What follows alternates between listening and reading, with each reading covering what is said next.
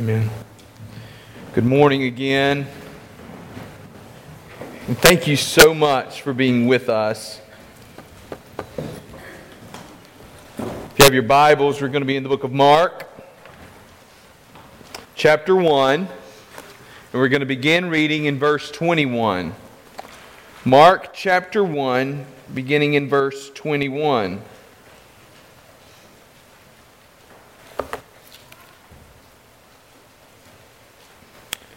Okay, hopefully you've made it there by now. I'm going to ask you to stand with me in honor of God's Word. We're going to read these verses together. And they, that is Jesus and the 4 disciples that He called, that we learned about just a few weeks ago. And they went into Capernaum. And immediately on the Sabbath He entered the synagogue and was teaching. And they were astonished at His teaching. For He taught them as one who had authority and not as the scribes. And immediately, there's Mark's favorite word, there was in their synagogue a man with an unclean spirit. And he cried out, "What have you to do with us, Jesus of Nazareth? Have you come to destroy us? I know who you are, the Holy One of God." But Jesus rebuked him, saying, "Be silent, and come out of him." And the unclean spirit, convulsing him and crying with a loud voice, came out of him. And they were all amazed, so that they questioned among themselves, saying, "What is this? A new teaching with authority. He commands even the unclean spirits, and they obey him." And at once His fame spread everywhere throughout all the surrounding region of Galilee. Let's pray. Father God, may we see the glory and the fame of Jesus, who has authority over all powers. In this text this morning, speak to us, change us. In Christ's name we pray. Amen. I have 4 children. They range in age from 4 to 10. We have to teach them lots of things. We have to teach them to tie their shoes. We have to teach them to watch for cars when they cross the street. We even have little songs that we sing to help them with that. So we have a little rhyme. Y'all are going to make fun of me, so brace yourself. But we sing, when you go to cross the street, look out where you put your feet. Look both ways and be alert, because if a car hits you, it's going to hurt. You like that? Well, we just got to do what we got to do. I don't even know where it came from. We have to teach them how to eat healthy. We have to teach them to play ball. We have to teach them to read. Some of them pick up on these things faster than others. One of the lessons that I've never taught my children, I've never had to teach them. There are a few things they come here knowing how to do. I never had to say, "Now breathe." It comes natural. Right? You know what else I never had to say? I never had to teach them how to rebel against authority. Well, they came here knowing how to do that, didn't they? They came here expecting the world to bow down and meet their needs. We see it very early with those infants that lay in that crib and they cry, and you get there, Mom, and you try to feed them and they're not interested in that. And you try to reposition them and they're not interested in that. And you realize that the only thing they're crying for is because they wanted you to hold them. And moms, you get suckered in and you go, "Oh, they just love me." No, that cry is, "I'm the center of this world and you will come to my beck and call." And they train us quickly, don't they? Kind of like a puppy. What do puppies do? They come and they bring that little ball and they lay it in front of you and they bark until you pick it up. And you know what that dog is doing? Training you to throw that ball when he says so. And you throw that ball and you watch what happens. The more you throw, the more he'll come. And one day he'll sit at those feet and he'll bark, bark, bark. And you'll say, "Go away." And he's not going to go away because he knows if he barks long enough, you'll finally give him exactly what he wants. Our children are the same way.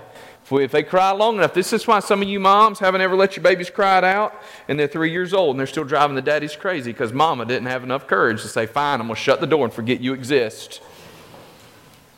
Dads don't have quite so much trouble with that. Boop. I never had to teach my child to rebel against me as a parent. Some of you saw that just a minute ago.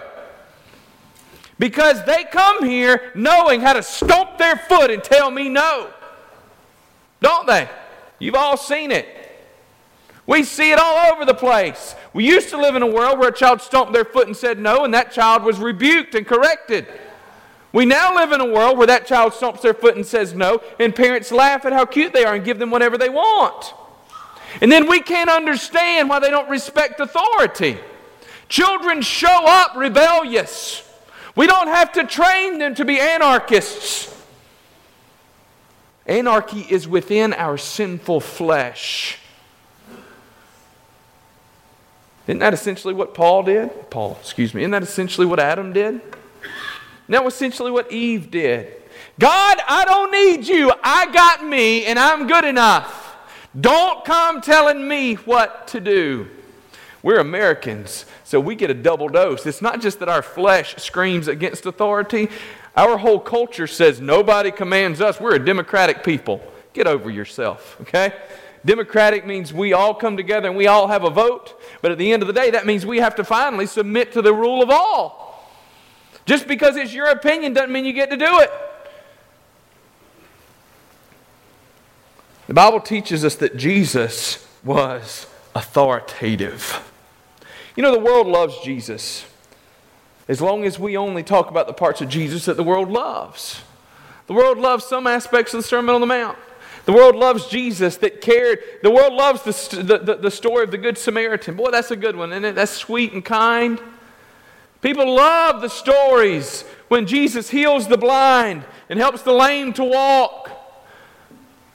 But people don't talk a whole lot about the authoritative teachings of Jesus. You see, people like to present this picture of nice Jesus, and I'm going to tell you, he was the nicest, most loving man that ever walked on the face of the planet. But he was also authoritative. The Bible teaches us that when Jesus spoke, division came. People had to make a decision when he spoke. They chose to either follow or they chose to reject. And when that happened, it created immediate division between those who were following Jesus and those who were rejecting Jesus. I want you to know this morning that you, as a follower of Jesus, let me back up. You are not a follower of Jesus unless you have recognized, acknowledged, and submitted to the authority of Jesus. We don't get to take Jesus as a nice guy that will give him whatever we want. Jesus says, I am Lord, and we will follow him or we won't, but we don't get to create our own rules. When Jesus entered the synagogue in Capernaum, the Bible says he went in on the Sabbath and he was teaching.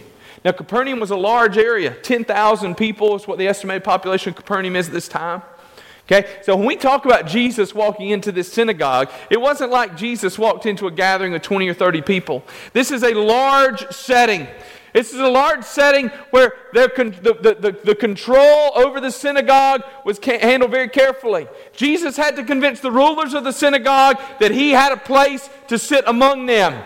He had to receive permission to teach. Jesus had been preaching and teaching. He had a band of merry men following him. Married men? Nobody like that? Okay, that's fine. Four disciples that we know of for sure that had followed him from Galilee into Capernaum. We got an idea about what it is that Jesus had been teaching. Why? Because Mark gives us a summary of it in chapter 1, verse 15. The time is fulfilled. The kingdom of God is at hand. Repent and believe in the gospel. So Jesus shows up. A city or town, a gathering of 10,000 people. So perhaps there were 400, 500, 600 people that had crowded into this little synagogue. We don't know for sure. But there was a large gathering of people that had come together on the Sabbath. And they showed up to hear what teaching was going to be brought to them. And they were used to hearing teaching from the scribes or others who quoted the authority of this one and this one and this one. And they worked to talk about what everybody else before them had talked about. And instead, Jesus shows up.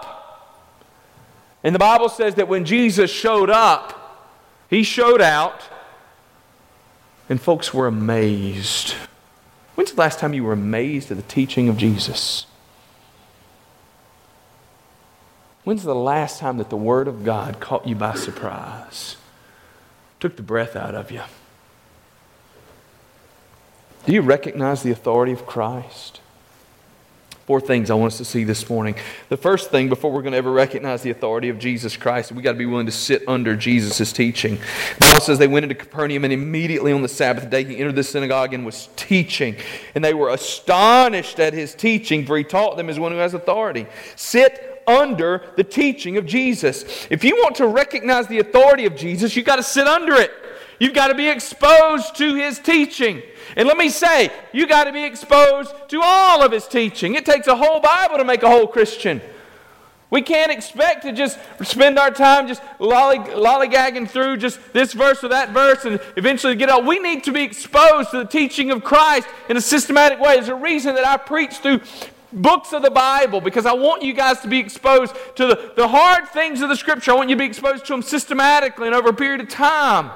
I want to make sure that I don't fall into the trap of only preaching the things that are comfortable for me and the things I want to preach. And if we tie ourselves to a book at a time, it forces me as your pastor to wrestle with issues that I might not just wrestle with because they're not exactly fun. Maybe they're not exciting. Maybe they don't enjoy it. Or when I say fun and exciting, maybe it's because they're overwhelming or intimidating, right? Maybe there are things I just wouldn't wrestle with because I don't feel like dealing with controversy.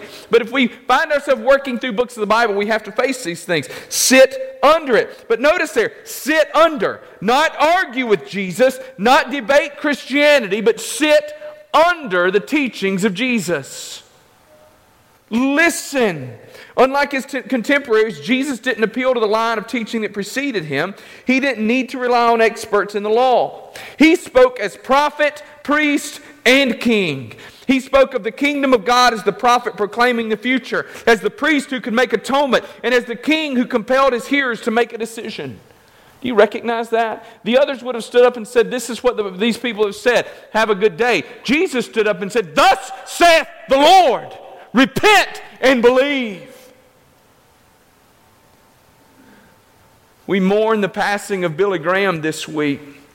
Can I tell you that the power of Billy Graham was not found in Billy Graham? The power of Billy Graham was found in the Holy Spirit that empowered him in the Word of God that he preached. He preached with authority because he preached the Word of God. If we were to summarize Billy Graham's sermons in one thing, we would probably have to summarize them with these words. The Bible says, because that's what Billy Graham said over and over and over again.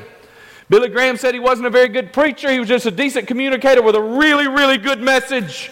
I'm going to tell you something. He spoke with authority because he spoke the Word of God. The Word of God carries authority. And when Jesus spoke, the people were brought to a point of decision. They had to choose. Choose you this day whom you will follow. And Jesus said, repent. When a man stands in front of you and says, repent, you're forced to make a decision. You either will or you won't. Jesus stood in front of him and he said, the kingdom of God is fulfilled. It's here. I am in your presence. Now repent. The people were forced to make a decision right then whether or not they would continue to follow the status quo or they would trust Jesus. To sit under Jesus' teaching is to be affected. This is shown especially by the demoniac in this passage. We're going to get to that in a minute. Now that's the climax of this passage. But to sit under the teaching of Jesus is to be affected. No one can follow Jesus until they have heard Jesus. But I'm going to tell you something. To encounter Jesus is to be changed. To be different. Sitting under Jesus' teaching is why personal Bible study is important. Because we need to consume the Word and allow it to affect us.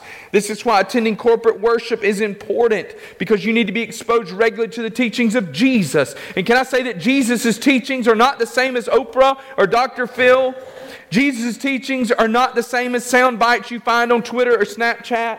This is why I'm not a fan of Sarah Young and Jesus Calling. Because Sarah Young writes in the first person as if Jesus were speaking directly through her to you. You don't need the words of Sarah Young. You need Jesus.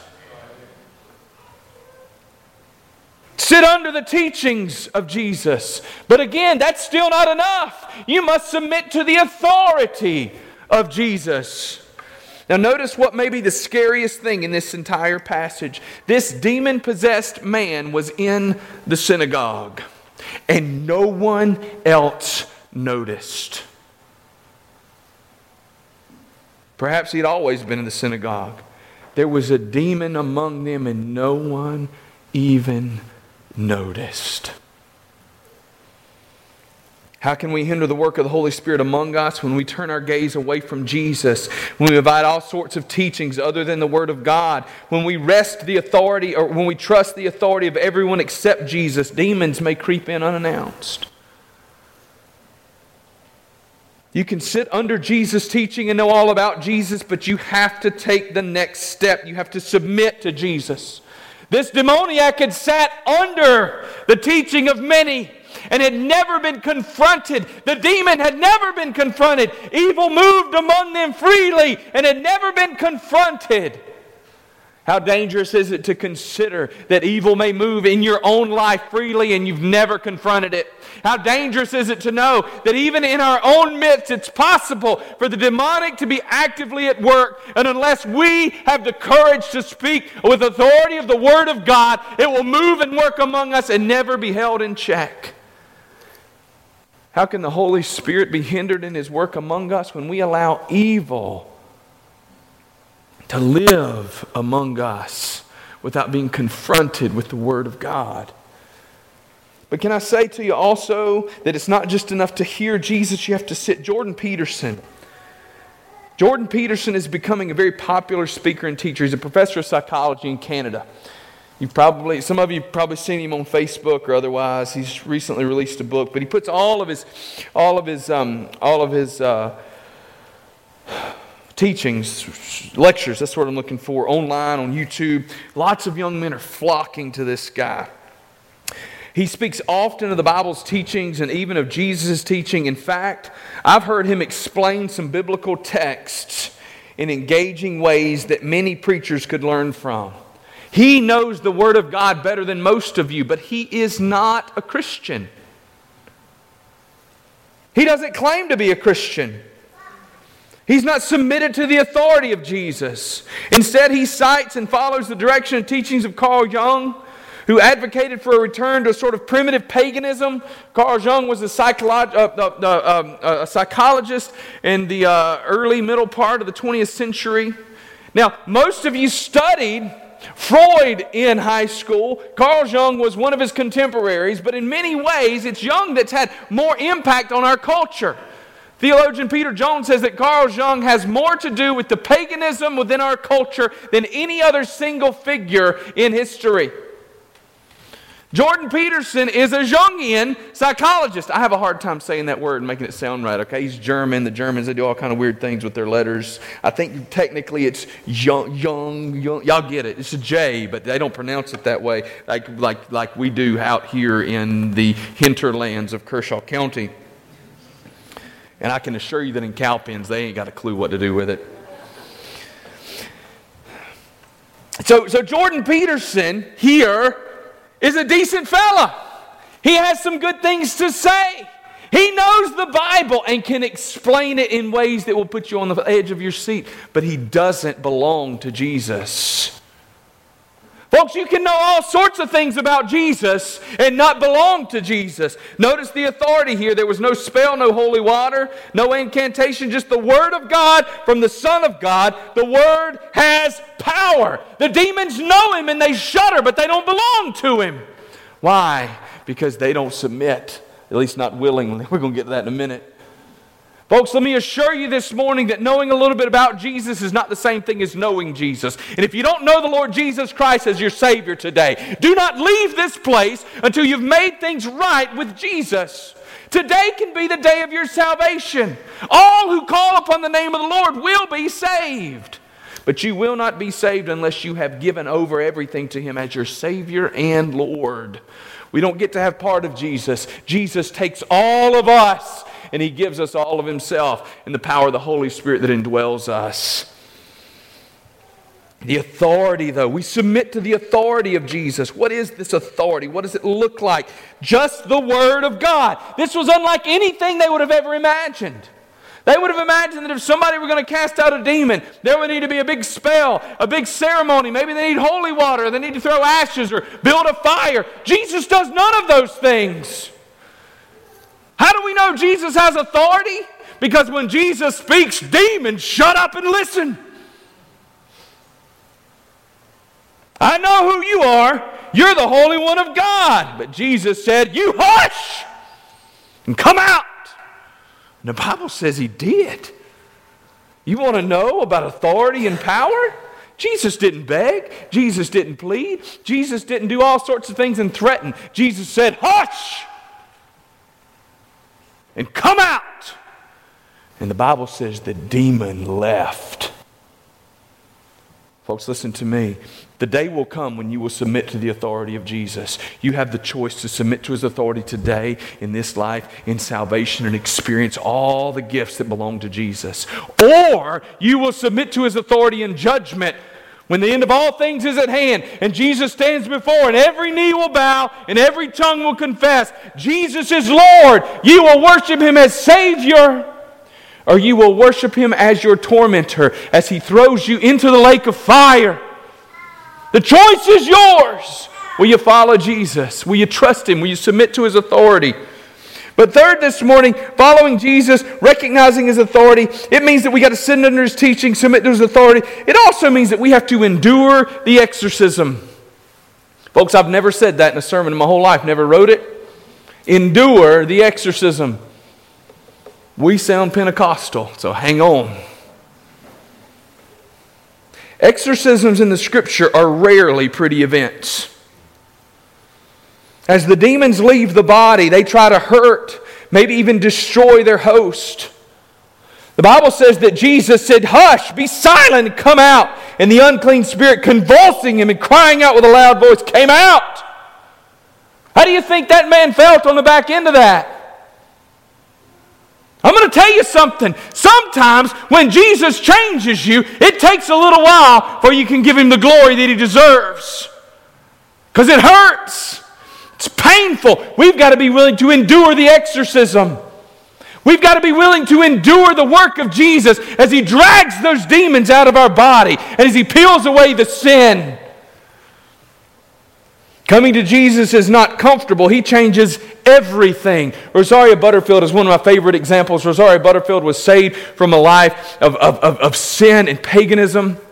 She was saved from a life of ardent homosexual advocacy. She hated Christians. She hated Jesus. She hated the church. And then this senior adult elderly pastor and his wife began to befriend her. Some of you think you got nothing left to offer in the church. I'm going to tell you something, old people. And I say that with respect. Senior adults, listen to me. You have love and patience and time that those of us in these years of life don't have right now. Do you hear me? I've got 3 kids playing baseball this year. Time is the one thing I don't have. Okay?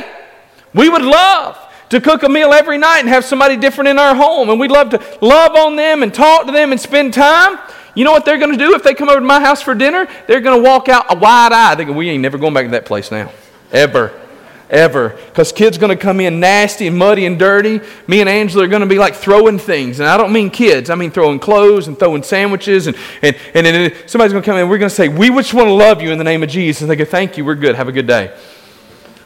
Man, some of you that have become empty nesters, listen, you got a unique opportunity to love on people. Don't miss that. Don't miss it. You say, well, I got my own grandkids. Listen, your grandkids will be okay without you for a night or two. Okay? They will. Matter of fact, the less you see them, the more they're going to appreciate you. You think I'm kidding? Look, my kids cut backflips when their grandparents show up. Grandparents, if you'll stay gone for a week, they'll be real excited to see you. They'll forget about the way you spoke to them the last time, and they'll hug your neck. Anyway, let's move on. I made that point, though, right? Those of you that have the time need to use the time. Retirement is not biblical, it's American. And if God has released you from the burden of some of your everyday work, that means He has empowered you to invest more heavily in His kingdom. What a privilege. Don't miss it. Don't miss it.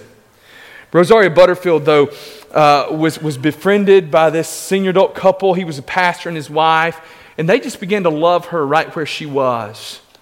over time, she began to think that perhaps there was something to this whole Jesus thing. What if it was true? What if Jesus really loved her right where she was? But she referred to her conversion as a train wreck. Because when she came to Jesus, she lost everything. She lost her tenured position as a professor of English. She lost her community. She lost it all. Here are her words. Then one ordinary day I came to Jesus open-handed and naked.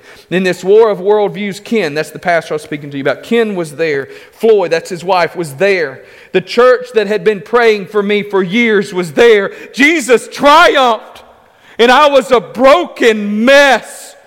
Conversion was a train wreck. I did not want to lose everything that I loved, but the voice of God sang a sanguine love song in the rubble of my world. I weakly believed that if Jesus could conquer death, He could make right my world. I drank tentatively at first, then passionately of the solace of the Holy Spirit.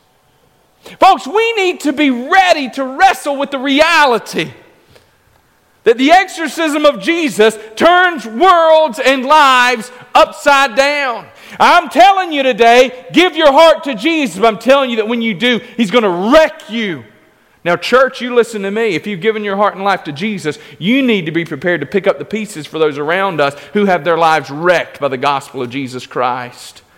In literature, there's no greater picture of this, I don't believe, than C.S. Lewis gives us in the Voyage of the Dawn Treader. And maybe some of you have seen the movies, maybe you've read it to your kids. The movie does a terrible job of this. So if you've seen the movie, you haven't read the book, go pick the book up and read this part. Kevin, you agree? It's awful, isn't it? So in the movie, there's a little boy named Eustace, and C.S. Lewis handles it so well. His name was Eustace, and he said, and he almost deserved that name because he was such a annoying, aggravating little snot. And in the book, he's just a spoiled, rotten brat, and he's told not to do things, but he's like those kids I told you about. Nobody had to teach him to rebel against authority. He just did. And so one day, they come across this treasure, and they say, don't touch it. It's evil. It's cursed. But Eustace, being greedy and rebellious, doesn't care what anybody says. And so he goes, and he picks up this gold bracelet, and he puts it on his arm. And immediately, now this is fantasy, so work with me. Immediately when he does, the book tells us, that he was turned into a dragon. Little boy turned into a dragon.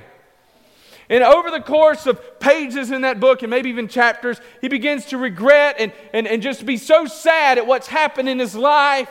He begins to recognize the sin in his life, but he can't do anything about it now because he's a dragon. And he works diligently to pull the dragon skin off, but the only thing he essentially does is sheds the skin. And there's more dragon skin. There are layers and layers up underneath of it. But then he encounters Aslan, the lion, the Christ figure in C.S. Lewis's stories. And he says this, the very first tear that the lion made was so deep that I thought it had gone right into my heart. And when he began pulling the skin off, it hurt worse than anything I've ever felt. The only thing that made me able to bear it was just the pleasure of feeling the stuff peel off. Well, he peeled the beastly stuff right off, just as I thought I'd done myself the other three times. Haven't we been there? How many times have you tried to peel off the sin in your life and thought you were free, only to discover that it still clung to you like a weight that wouldn't let go? The Bible says, C.S. Lewis goes on to write that there it was. It was lying there on the ground. See, when I peeled it off, it didn't hurt. Why? Because we never get rid of it. We need help. There it was, lying on the ground, only ever so much thicker and darker and more knobbly looking than the others had been. And there I was, smooth and soft as a peeled switch and smaller than I had been. And then the lion caught hold of me, and I didn't like that much. For I was very tender underneath now that I had no skin on. He threw me into the water, and it smarted like anything, but only for a moment.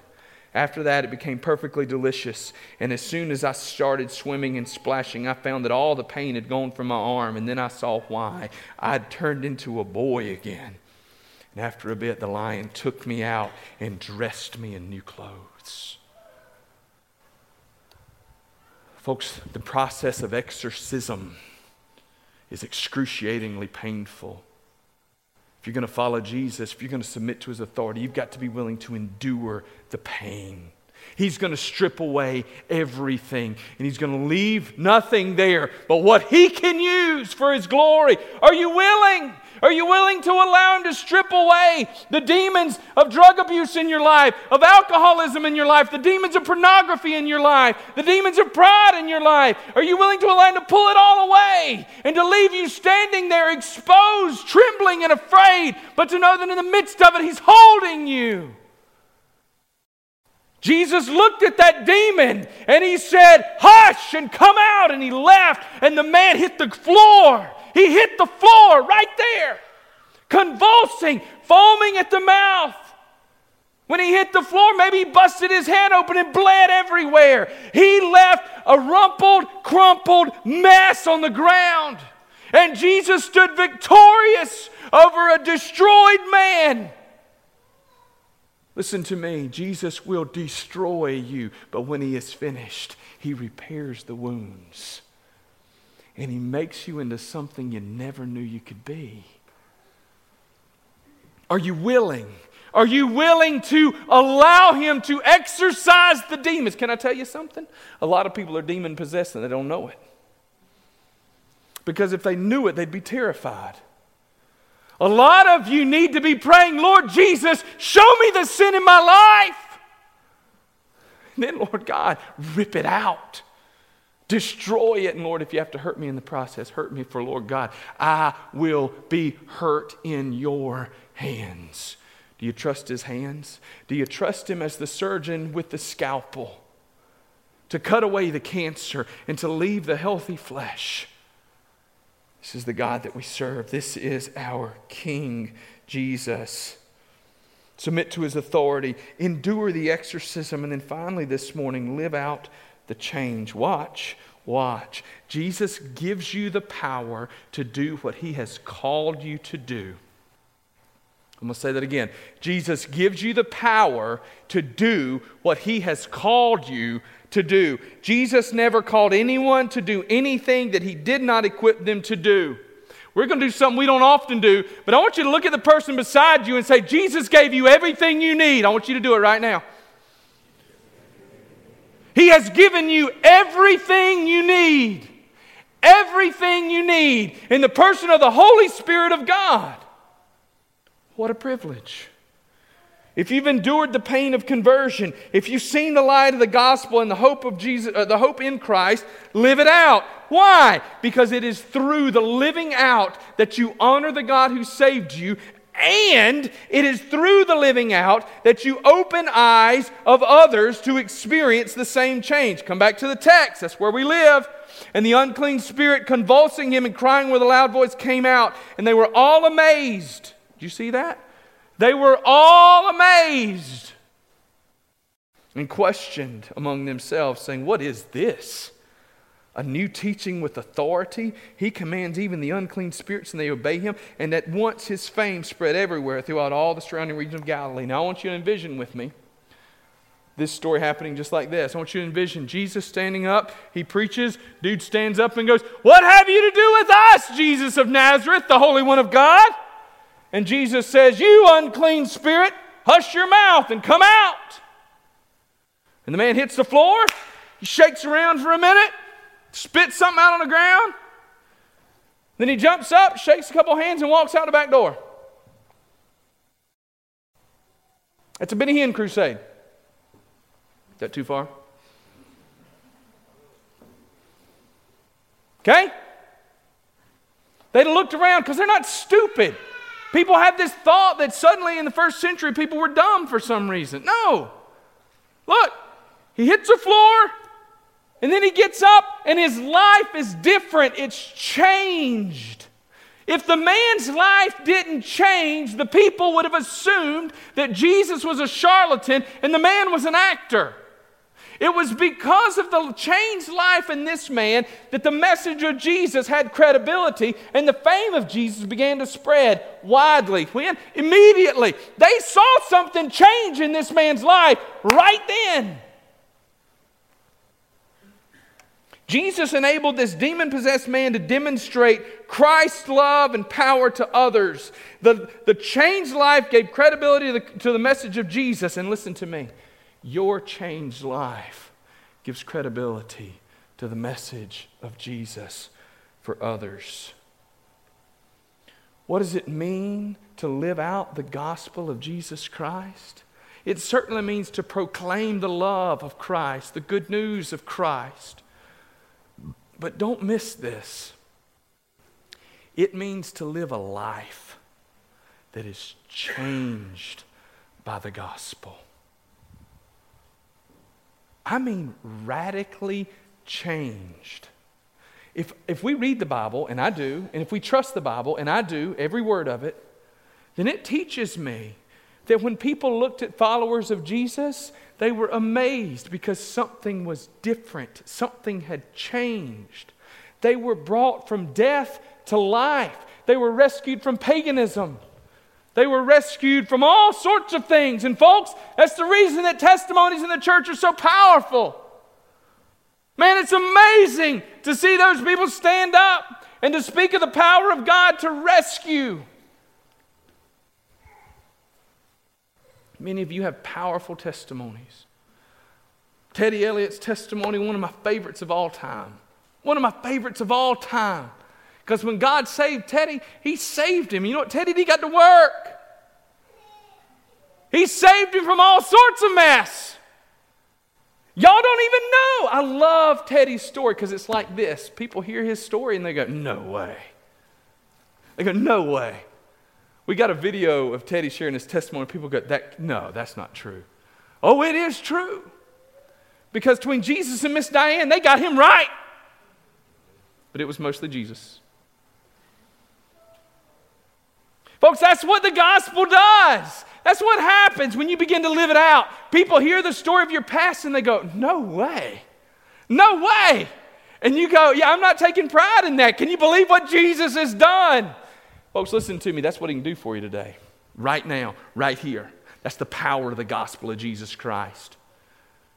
Some of you have tried so many times and so many efforts in so many ways to peel off all the rotten, nasty sin in your own life. And it's still there. You can't seem to get free of it. It's what the writer of Hebrews says, the sin that so easily entangles, it's all over you. And I'm here to tell you today that if you'll let Him, if you'll give Him the authority, Jesus can kick the demons out of your life. He can rip away the sin. It's going to hurt. But on the backside, He's going to give you life that you never knew. You see, when you submit to Jesus' authority, He might grab you by the nape of the neck and throw you into something that you did never expect. But here's the confidence you can have. When He throws you in the deep end, He's also given you the ability to swim.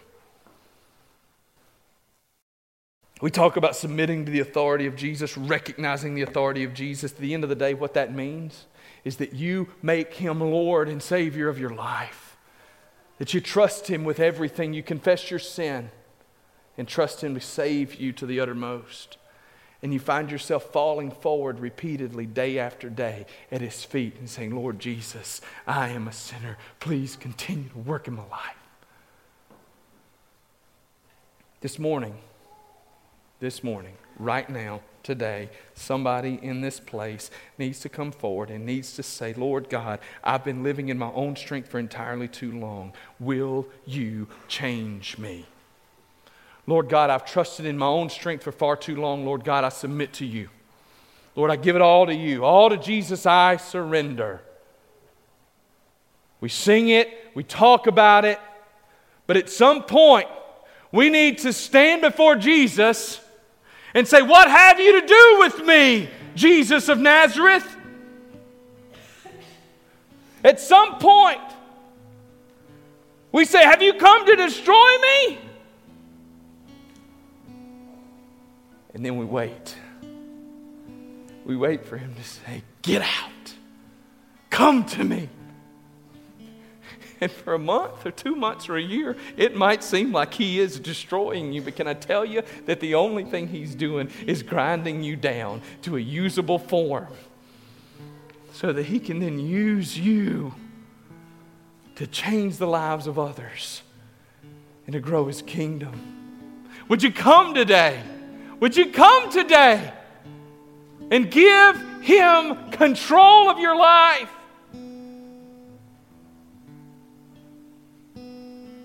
Would you come? Let's pray. Lord God, I pray that we would trust you completely with our life, with our children, Lord God, with our money, with our time, that we would give it all to you and trust you, Lord God, to do with it as you will, Lord God. We would endure the exorcism, and we would live for Jesus every day. Give us courage to trust you, God. And then, Lord God, may we go out empowered in the power of the Spirit of God. In Jesus' name, amen. As Kevin leads us, would you stand this morning? And as we sing, as the Lord moves, would you come today? Would you come and surrender your heart and your life to Jesus? God, take us back.